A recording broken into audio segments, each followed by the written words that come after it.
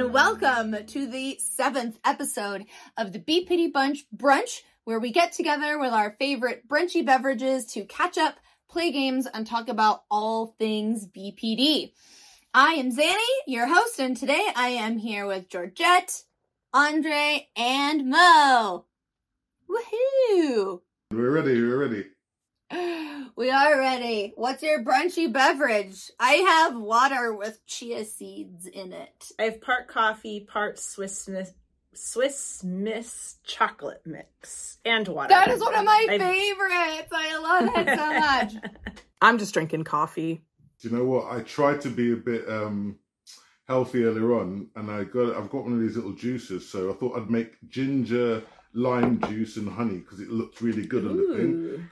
It came out disgustingly bad. Like, it was all gloopy. It wasn't even like a juice. I think I left that thing too long. So no juicy beverage for Andre today. I'm leaving that alone.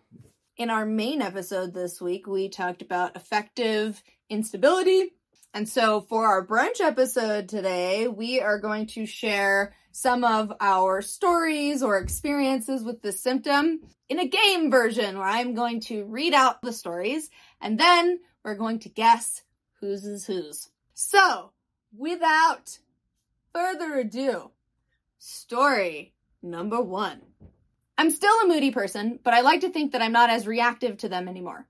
In the beginning of this BPD ride, the slightest inconvenience would send me into a depression. I'd snap at anyone for any reason when I was in that state, unless, of course, someone or something saved me and made me feel better.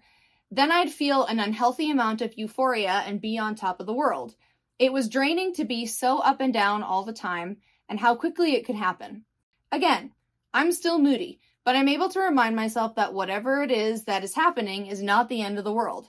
I'm also able to give new friendships a chance to grow before I let my mood convince me that this person will solve my problems. Honestly, though, I still struggle with dealing with my angry moods. I'm able to control it when something small happens, but when I'm already stressed out or tired, it's super hard to handle. So that is story number 1. Who do you think that is? If everyone's written it down, let me know and we'll... Ready? Okay, 3, are we ready? 2, 1, go! Ah!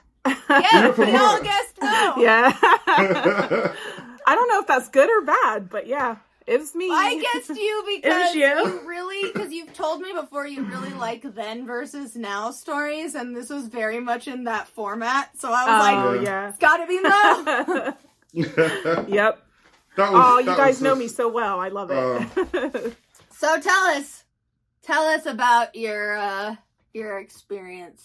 I'll still keep it in the then versus now format. So whenever I was in a moment of feeling like depressed or angry or upset or lonely, I always wanted someone to come save the day, come make me feel better, because I certainly didn't know how to do that.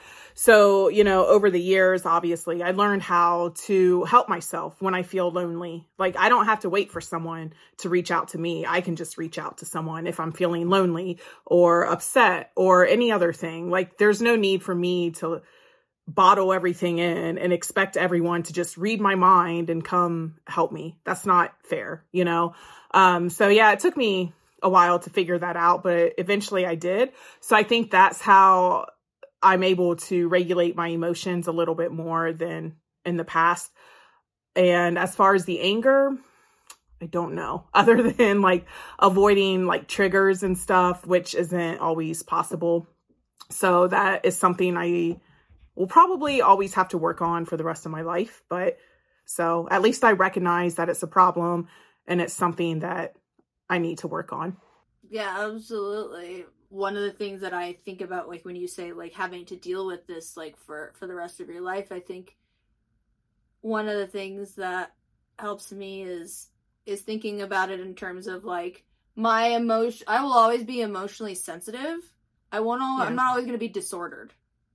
Right. Like with emotions, it's so hard sometimes to figure out what we've done to specifically deal with our sensitivity versus what we've done to deal with our reactions to the sensitivity. So I am curious, you were talking about the, sort of the reacting strongly at people. Is there something that you've done to separate like the emotion from the reaction so that it's like easier to keep from having those external dysfunctional behaviors? Sometimes what's going on or what someone is thinking or feeling is not what I think it is. And so, like, if I'm dealing with a situation with a friend or someone who has hurt my feelings, like, I try not to like jump the gun and make all of these crazy assumptions and, you know, put them in this black box of, oh, you're bad, so forget about you, you know. So normally what I do is I kind of like breathe for a minute. So if I'm like texting them, then I sit down for a few minutes, I chill out, you know, maybe I might talk to my husband because he's good at like kind of leveling me out a lot. Or, you know, I just talk to myself like, well, come on, you know, this isn't maybe like what you're thinking it is. So just breathe a little bit and ask the person what they're thinking or what's going on with them. And also, like, there's this phrase that pops up in my head a lot when I'm having a reaction to someone who's hurt me is not everything is about you. So what that means for me when right now is sometimes I think that someone is mad at me or upset with me and they're snapping at me. And I remind myself, this isn't about you. It might not have anything to do with you at all. And maybe it does, but if it does, then that's on them to explain it to you, you know, because again, no one can read the other person's mind. So that helps me with my moods as far as like relationships go. But I also, you know, you have to struggle with moods, you know, for things that don't really have to do with people and maybe like your own internal feelings. So for that, I do a lot of like self-care. So for me, that means sort of isolating in a healthy way. So I go for a walk in the woods and that always like calms me down and levels me out. Or I might play like a mindless game on my phone or, you know, watch something funny on TV just to kind of bring me out of that feeling of depression or something. And then Zanny, I also wanted to say when you were like talking about like being an emotional person.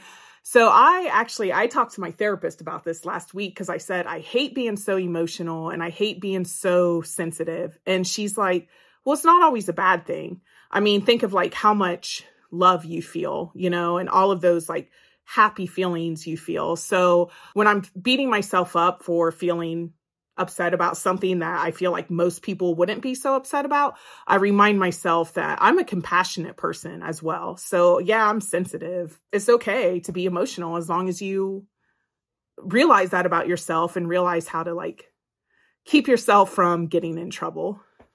I'm sitting here with this giant like funny grin on my face because I don't know if you remember this, but what your therapist said to you last week, you said to me in our one-on-one interview a couple months ago.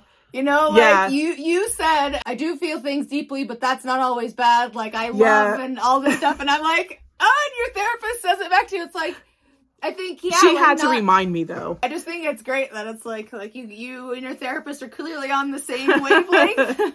Yeah, it's good.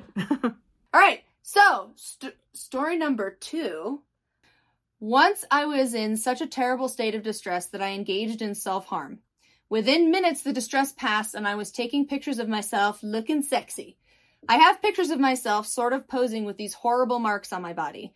I'm embarrassed to tell the story, but I think it captures the roller coaster swings. I went from an emotionally destructive state to a state of calm and admiration so quickly.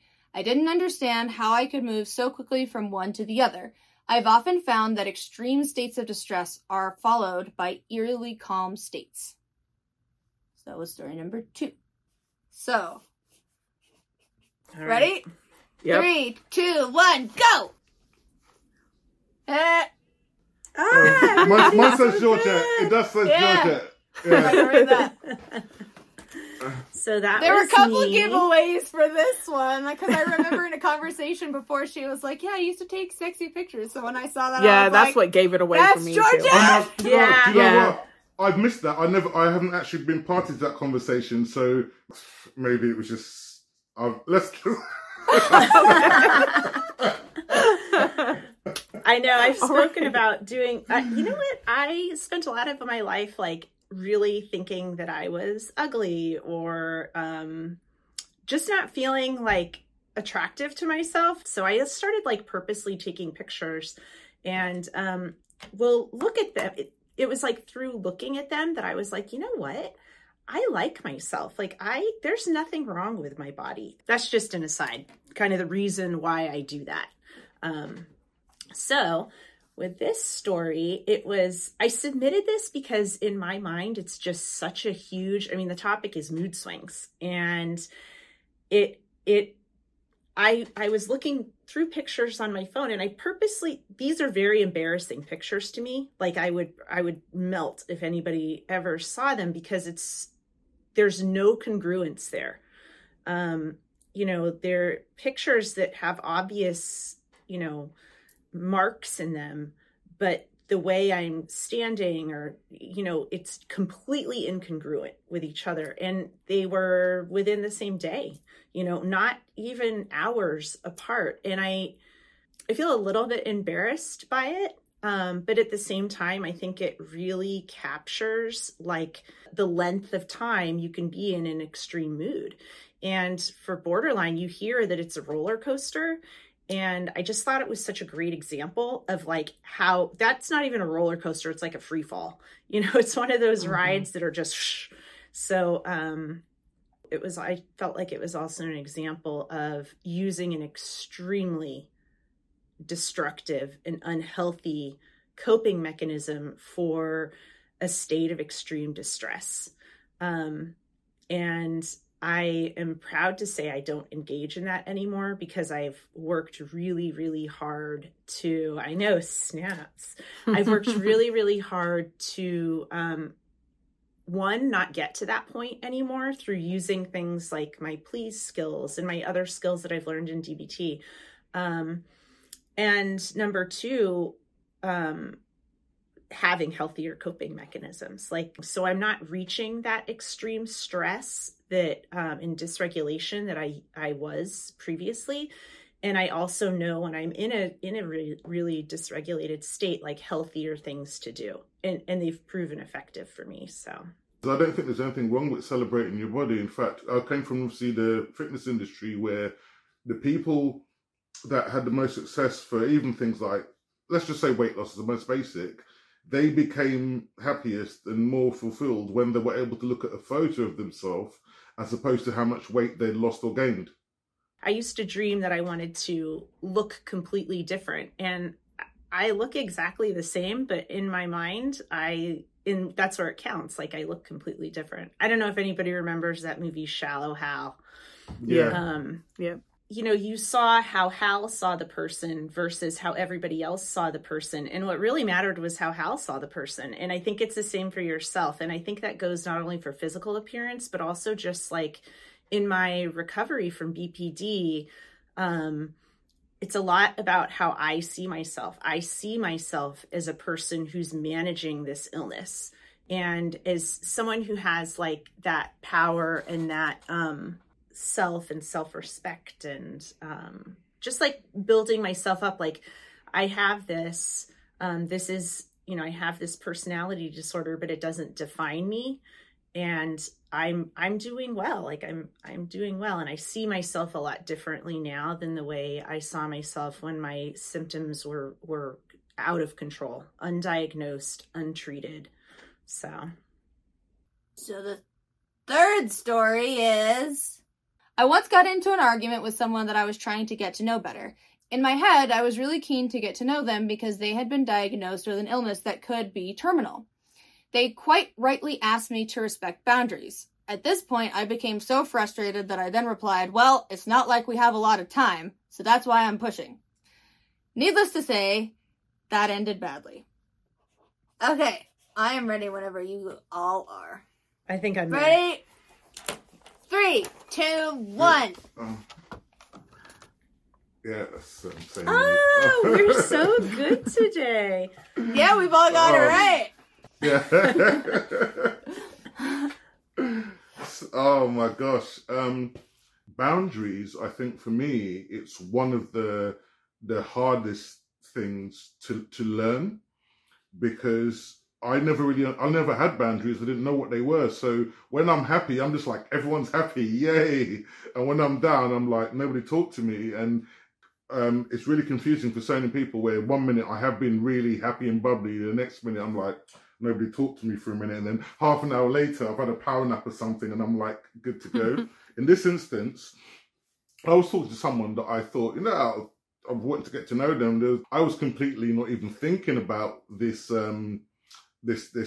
diagnosis for their illness or anything, because I just see everyone as themselves. So I'm asking all these questions, which are probably in hindsight were quite triggering, but I was in this little happy place thinking, yay. And then when they said about boundaries, I suddenly thought, well, don't know. Next thing, it just came out of nowhere. I don't even remember saying it on the message as a place of malice or anything. In my brain, I was just explaining, well, we haven't got that much time, so I want to know who you are now. But it just came across so badly. And then the next thing, I went into this really downward little spiral for a bit, because I thought, what have I done? How could I have said that to someone? But now, looking back on it, I did apologize wholeheartedly as many times as possible. I allowed them to vent.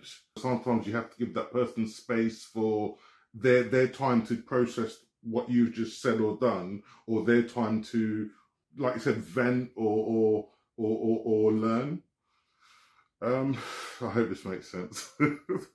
Yeah, no, it absolutely makes sense. And yeah, I think it does. I think as well, I really want anyone who's watching, I don't want them to get a false sense or false narrative that we're all these like superhuman people that have done this thing that they're struggling to, that they might not be able to do. Because even with like the moods, like my moods are still, now they're still up and down. It's only difference is how I try to process it.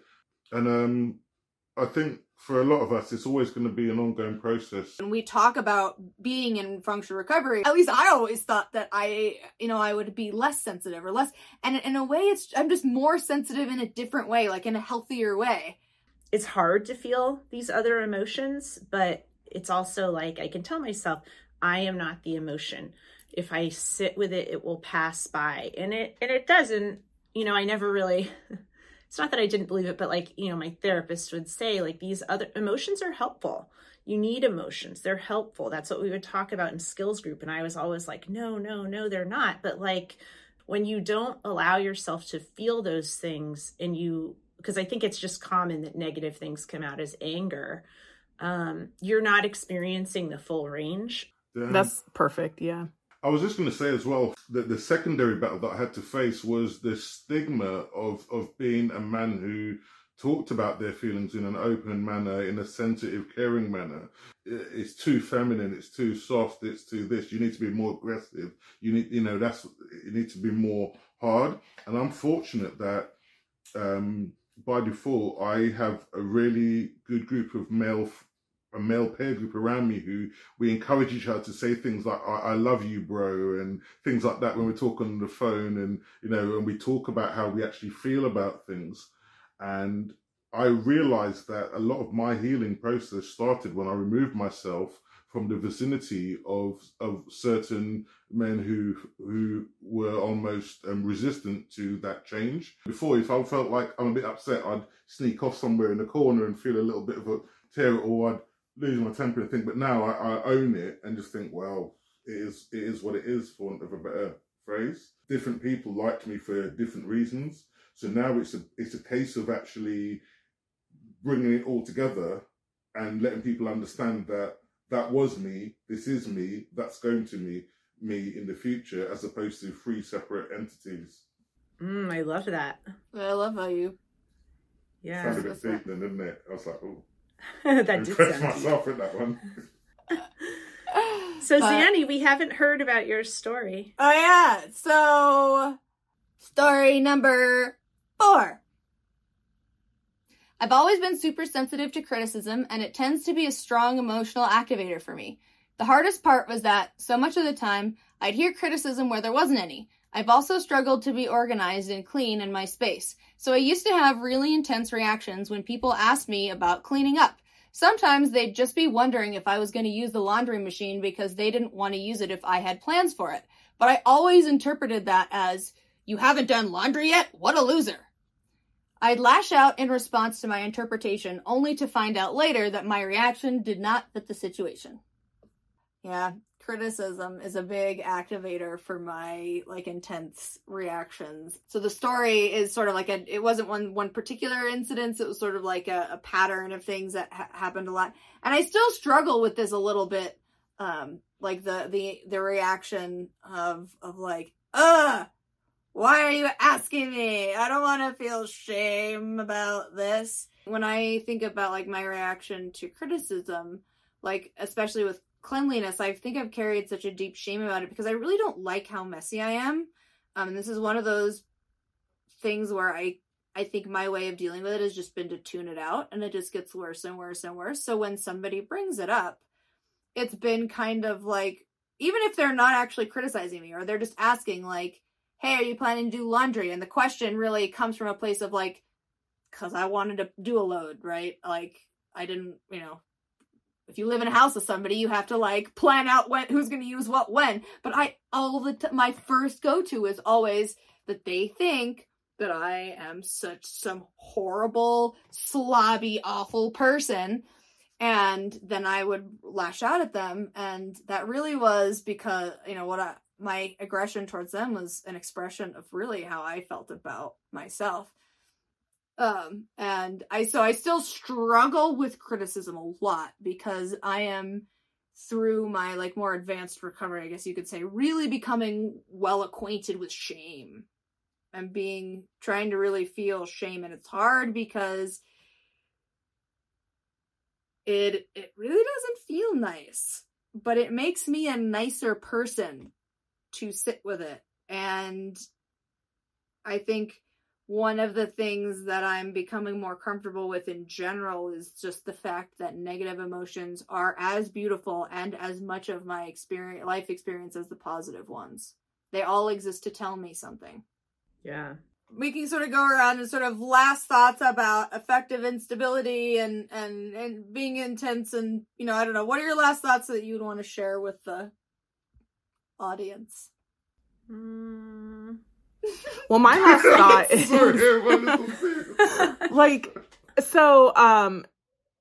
for me, there is a difference between being moody, which is kind of not a positive thing to be, versus just having a lot of emotions and feeling those emotions intensely. So, in my moody days, I was just out of control. My emotions controlled me, and I was not the only one who suffered as a result. People in my life that I loved also had to suffer through my moodiness, and it became a problem.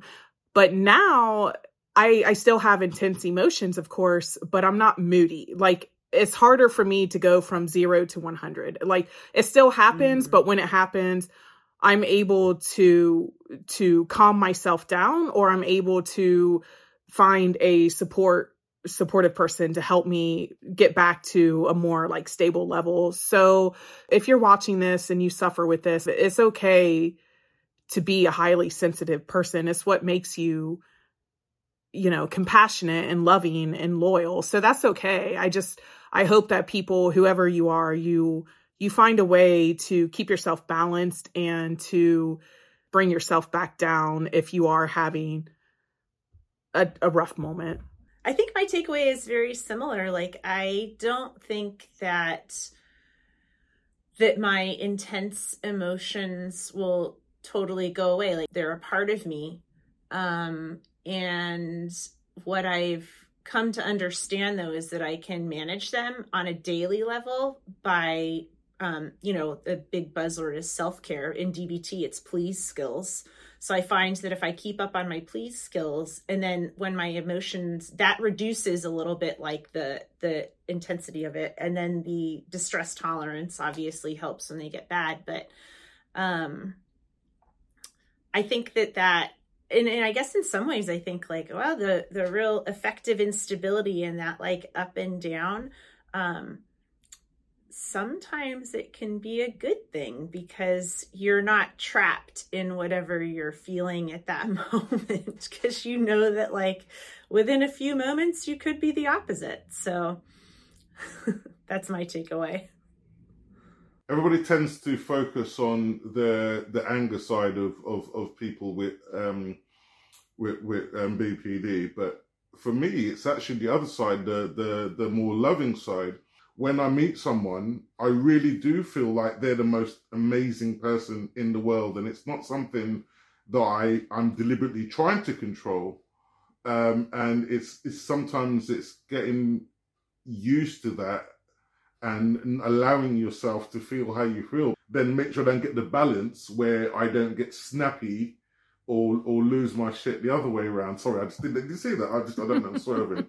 Yeah, I mean, my biggest takeaway is just what I keep saying is that, like, being sensitive is not a disorder. Right. You know, like, it can lead to being disordered, but being sensitive is not a disorder. There's nothing wrong with you for having big feelings. And it's very important, I think, if you're struggling with this, to separate your emotion from problematic behavior. And when I say problematic behavior, I don't just mean, like, your actions or your words, because, like, what you think to yourself is also behavior. So, like, when you feel an intense emotion, a dysfunctional behavior might be beating yourself up over it mentally, right? Like, that's a dysfunctional behavior. That could be part of the disorder. Feeling the emotion is not the disorder. I love how you put that. Right. Yeah.